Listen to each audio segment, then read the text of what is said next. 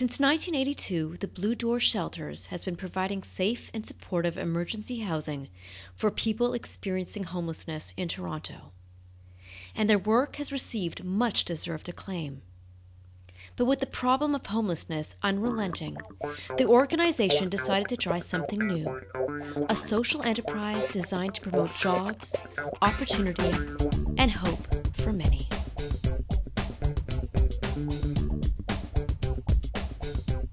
Welcome to In the Business of Change, where we speak with social entrepreneurs impacting their communities and the world.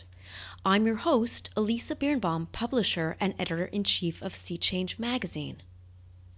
As part of our ongoing series on changemakers using innovative tools to tackle homelessness, a particularly timely topic as the holiday season approaches and COVID marches on today's episode we speak with Michael Braithwaite, CEO of Blue Door. In our conversation, Michael shares his frustration with the intractable issue of homelessness in Toronto and the work Blue Door is doing to alleviate the struggles. Michael then explains why he launched a social enterprise and how the innovative approach can give people the tools they need to build a more sustainable future. I always thought, as the average Canadian does, of homelessness as downtown Toronto person on the street corner, sleeping bag asking for change. But as I learned more, I understood that in my household, there was 4 kids.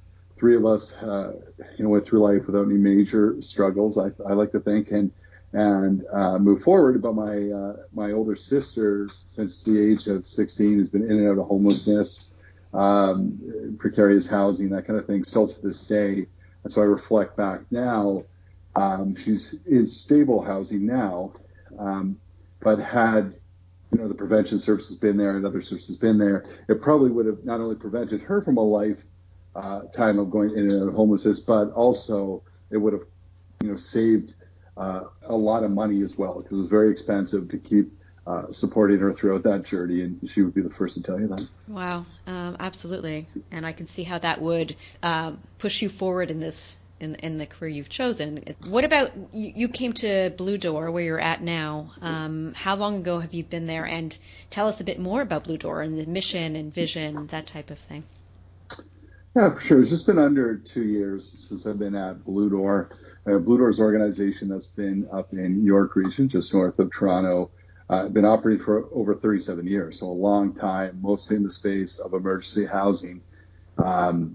And they'll house close to 500 people a year, which is amazing in a really, really tough climate. In York Region, it's estimated on any given night there's about 1,500 people who experience homelessness. And so we primarily work with families, with adult men and youth and seniors. And it's a great collaboration up in New York Region because everyone takes a little piece. There's a lot of collaborative effort happening. And I had worked, prior to that, I'd worked with Raising the Roof and with 360 Kids, which is another group in New York Region. And when I was at 360 Kids, I always saw Blue Door and thought, what an amazing organization. It could do so much more. And then, when that opportunity comes around to say, well, then do it. You can do it. If you're saying it could, then make it happen. And there's in the last couple of years, we pivoted not only from operating 106 of the 160 emergency beds to secondary housing, to repurposing existing housing, to adding different programs, and to adding a social enterprise that will hopefully not only lift people out of poverty, but also help fund new initiatives around preventing and ending homelessness. Which actually was a question I was going to get to after, but let's get it to now. Tell us a bit more about that social enterprise that it launched when, and how does it work? And tell us more about that. It's something we talked about this earlier, how I'm always looking for unique and different ways of tackling challenges that are so ingrained in our society that we just sort of accept as is status quo. It is what it is. We can't do anything about it. But like you, I think there are things that we can do, and there's new ways of looking at tackling this issue. And social enterprise is one of them. So tell us more about that. Absolutely, there's new ways. And I think that's one of the things that always drives me, is that too often we get around the table with our sector peers and all we do is complain and point fingers, right? Which gets us not a lot further forward, right? And also we're a charity. We can't only do so much. We're not a business. You absolutely are a business. You're just operating a little differently with your bottom line. And with social enterprise, listen, I think quite often everyone, when we talk about innovation or original ideas, think it has to be absolutely original. No one's ever done or touched it. And no, and when I really think of most of the ideas that I've had, they're not my original ideas. They're ones I borrowed from people that are a lot smarter than I am, who have already demonstrated success. It's simply, and my experience is when you ask those people, hey, can I borrow that idea and take it? And all they want is to do good. Right. And so they're like, absolutely, of course, due credit, right? So with our social enterprise, I learned a lot from failure, right? And over the years working with employment programs that we said, okay, hey, we're going to take this individual barriers to employment and we're going to find any job. And so we put them in a job, entry-level job. It doesn't have a lot of meaning to them. They're not making a living wage. And we wonder why it fails, right? We don't pull them out of poverty and that homelessness doesn't end. So that kind of thing drives me crazy. What's the real solution here? Let's stop patching holes. And so I saw a social enterprise when I was at Raising the Roof. I worked with a group called Building Up. And Mark Soberano, I get energized by Mark, I think is about 27, 28, and in his early 20s said, took an idea from Winnipeg and did the same thing. But I love when young people take that risk and really go out there and do it. So I asked Mark, he had this Building Up social enterprise concept where really you're a social contractor. So you're a builder, a contractor that goes out and builds and renovates and does different jobs like that, except not only are you doing it, you're actually training a bunch of people along the way that can be launched into trades. And why is that important too? Yes, you're lifting people out of poverty, but there's a massive gap in the trades, right? Like we can't build infrastructure, and especially during a pandemic when your infrastructure plays a large part, and we can't build new housing if we don't have the people, and they don't have the people. So we're filling that gap too, so everyone wins. But I asked Mark, who had success with it, I said, would you take this north of Steeles, which is the border between Toronto and York? He said, yeah, I don't really have an interest. I said, all right, great, can I do it? And will you help? And he said, yeah, I'll help. And he was all in. He said, people help me, and I helped others. And so Construct for Blue Door was born. What I love about it is that it does a few things. It gives us that real, like people are getting meaningful work. They're they'll make a good wage. They'll have a career they could take anywhere. It truly lifts them out of poverty. And it generates revenue for Blue Door then to go build housing and do different things. We become less reliant on government sources, which is so cool. And if I think about it, I never thought about it before. One of the oldest social enterprises probably in the world is the YMCA. The YMCA is a social enterprise. And when I worked there, childcare and employment received money from the government, but the biggest revenue generator was membership, right? It was actually their fitness facilities, and they were able to use that money to actually do a lot of social good, right? It was a smart model, and it gave us more control over what we do and how we can do that good. And so the same thing with this, if we can actually generate dollars to purchase housing, fix housing, we want to be, in 5 years, my vision is for us to be a full-scale contractor that's building many homes throughout the GTA. And the cool thing about it, too, is that there's now 10 of us who've come together, because I think together, we're stronger across the country. What I did when we started this is we pitched the idea to Home Depot. They're all about homelessness prevention. Said, hey, we have this idea. What if, instead of giving money to a variety of different places, you had this collective impact where you gave, say, $100,000 to each of these organizations, $1 million that you're giving to put 100 people into the trade, or whatever it is. And they said, we love it. And we'll call it TradeWorks. It's powered by the Home Depot. And so now you have government funds coming in to help with the trainees. You have your own revenue coming in, but you also have money from the private sector helping to drive that as well. That's amazing. And so where are you at now? Did you just recently launch? So it's might be a premature question in terms of impact so far. So curious where your first project is. Where is it at? Well, we kicked off, we meant to kick off in April, and we had right away, it was the quickest I've ever seen support come for a project, right? Because we had federal, provincial, private money before we even started, which is great. And so we started, because of COVID, we were delayed. We now have 2 cohorts of 8 working.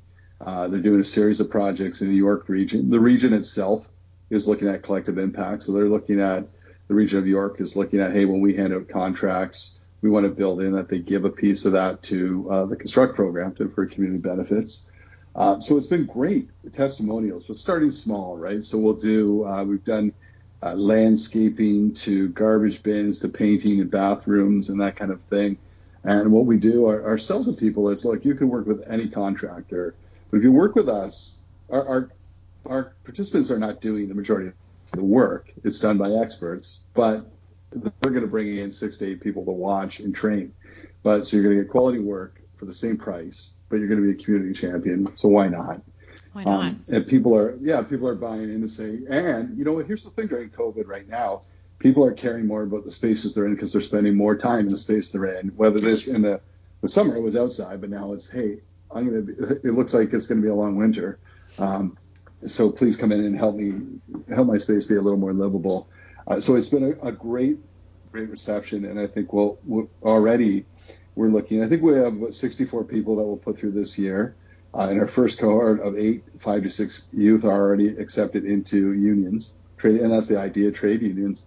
And with the 2 others still a work in progress, right? So it's had great success. Amazing. That's great. And just to take a step back, what would you say the people that you serve at Blue Door, whether through the social enterprise or otherwise, what are, in your mind, the top challenges that they're facing on their day-to-day basis? Well, it's something that people need to know, too, when they think of people experiencing homelessness. And we always say people experiencing because we want people to recognize the person first, right? Not label them as. And it's important because once an individual labels themselves as homeless, that's a slippery slope, right? That's who I am now. That's who I'll be. So a person experiencing homelessness is coming into 80% of people that come into Blue Door and other organizations similar. It's a one-time experience. They come in, they're housed fairly quickly, and they never come back into the system again. Emergency housing. But there's 20% that are chronically homeless, which are 6 months plus. And I think a lot of that comes down to the preventative work wasn't done. So they were evicted. There's family breakdown that leads them into that, human trafficking, mental health issues that weren't tended to, and there's no, they don't have a link to the health services they need to get well moving forward. And, addictions certainly plays a part around the mental health aspect of things. But yeah, we see a variety of different things. For many families, it's just around affordability or family breakdown. And for adult men, hey, there's not a lot of sympathy for adult men experiencing homelessness. But I tell people, hey, don't think of them as a person experiencing homelessness. Think of them as your brother, your grandfather, their father. These are people first, right? Yeah. So many pathways in, Elisa, but not as many out. And we aim to change that. What about the challenges as far as the people like yourself, the people working in this field? What are the greatest challenges that are really making it difficult for you to do the work that you want to do or to achieve the vision that you have? Well, here's the thing, right? So right now, vacancy in New York region for rental units, I think it's around 2%, right? So there's a very low vacancy rate. And for the rentals that are available, the cost of renting those is far above what most of our clients will ever make, right? So there's a big difference there. And even if they can afford the rent, usually they're being compared to people who have great credit scores, who have identification, who have a good rental history, right? If you're fleeing from an abuser, and you might have had to leave your ID behind, you've got no credit history. Like there's a lot of different things, right? So it's very, very difficult. And when we talk to landlords to say, hey, how can, there's a few people with big hearts, but honestly, for most people, it's a business. So am I going to take that person with a great credit score who I hope I won't have any challenges with, or am I going to take that risk, right? So it's a mind-bending kind of thing. How do we actually open rental unless it's designated? But to convince landlords to work with, we've got to think of different strategies. We've got to make it financially appealing to them. and they've got to want to be community champions, but also to builders too. Right now, too, the big thing is not a lot of people build rental because the payoff is a lot slower than building condos, right? So how do we put financial incentives in place? And that's the reality of what's needed. So people want, or there's purpose-built rental, and that's a huge challenge in our field when you have thousands of people in need of housing. And the reality is housing is the most affordable and effective way, with supports, with different supports for everyone, to end homelessness, as I'm sure you've heard many times. Yeah, agreed. So what needs to happen, and maybe you just answered the question already in a sense, but I'll pose it again. What needs to happen in your mind for real change to occur in our communities when it comes to homelessness? Well, it's all around political will and resources. I mean, this is a very, very solvable issue. And I've been saying this a lot lately. If we look at something like COVID-19, and if I said to you, I have the vaccine for COVID, but I'm going to choose not to use it because the timing's not there, and I don't want to put the resources into it, people would lose their minds, as they should, right? Because people are getting very sick, some people are dying. But if you look at homelessness, we have the solution, and people are dying. The opioid crisis, which is linked into homelessness as well, thousands die each year. But why are we not up in arms as Canadians, right? It really is that political will and resources. And we saw in COVID, when the government did kick in those resources and had the will to get people housed, because, hey, stay at home to stay healthy. If you don't have a home, it's impossible. So they did that. We housed thousands of people across the GTA in a matter of months, in which normally would take years, right? So we can do this. We can do it quick. It's a very solvable issue. And so we need, yes, we have the National Housing Strategy, but we need to move on it quicker, and we need to invest more and make it less complicated, and let the people that are doing brilliant work do that work to end homelessness. Do you have hope for the future? I mean, with all that being said, I mean, what do you feel about what's coming down, the pike? Yeah. I'm an optimist. I think absolutely. I think the silver lining out of this pandemic is, hey, we can actually do this. You've seen it. We're buying hotels. We're changing things up. We're doing modular housing.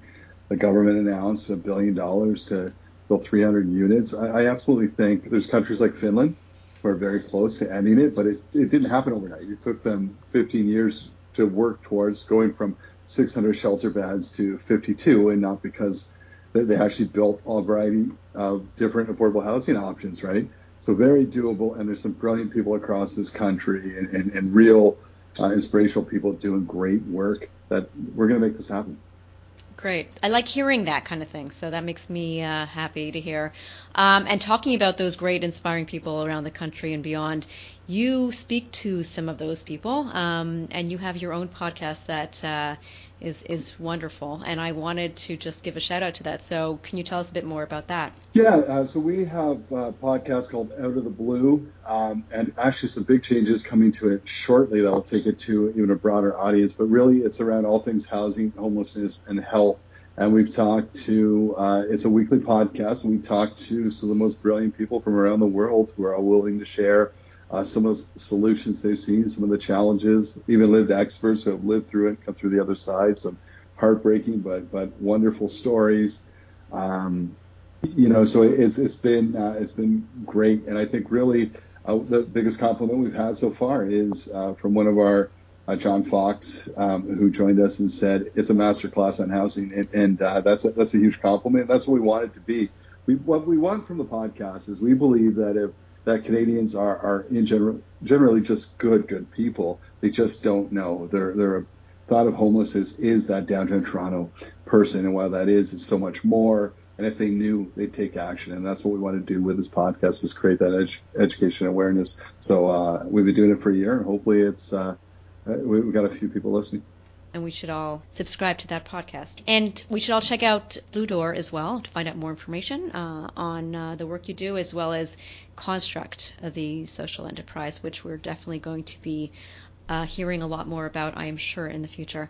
So thank you so much for taking the time. I really appreciate it. No, thank you. It's a pleasure to speak with you. Thank you for listening to In the Business of Change. Be sure to subscribe to our podcast to hear other conversations with inspired social entrepreneurs and changemakers working on challenges in their communities and across the globe. I'm your host, Elisa Birnbaum.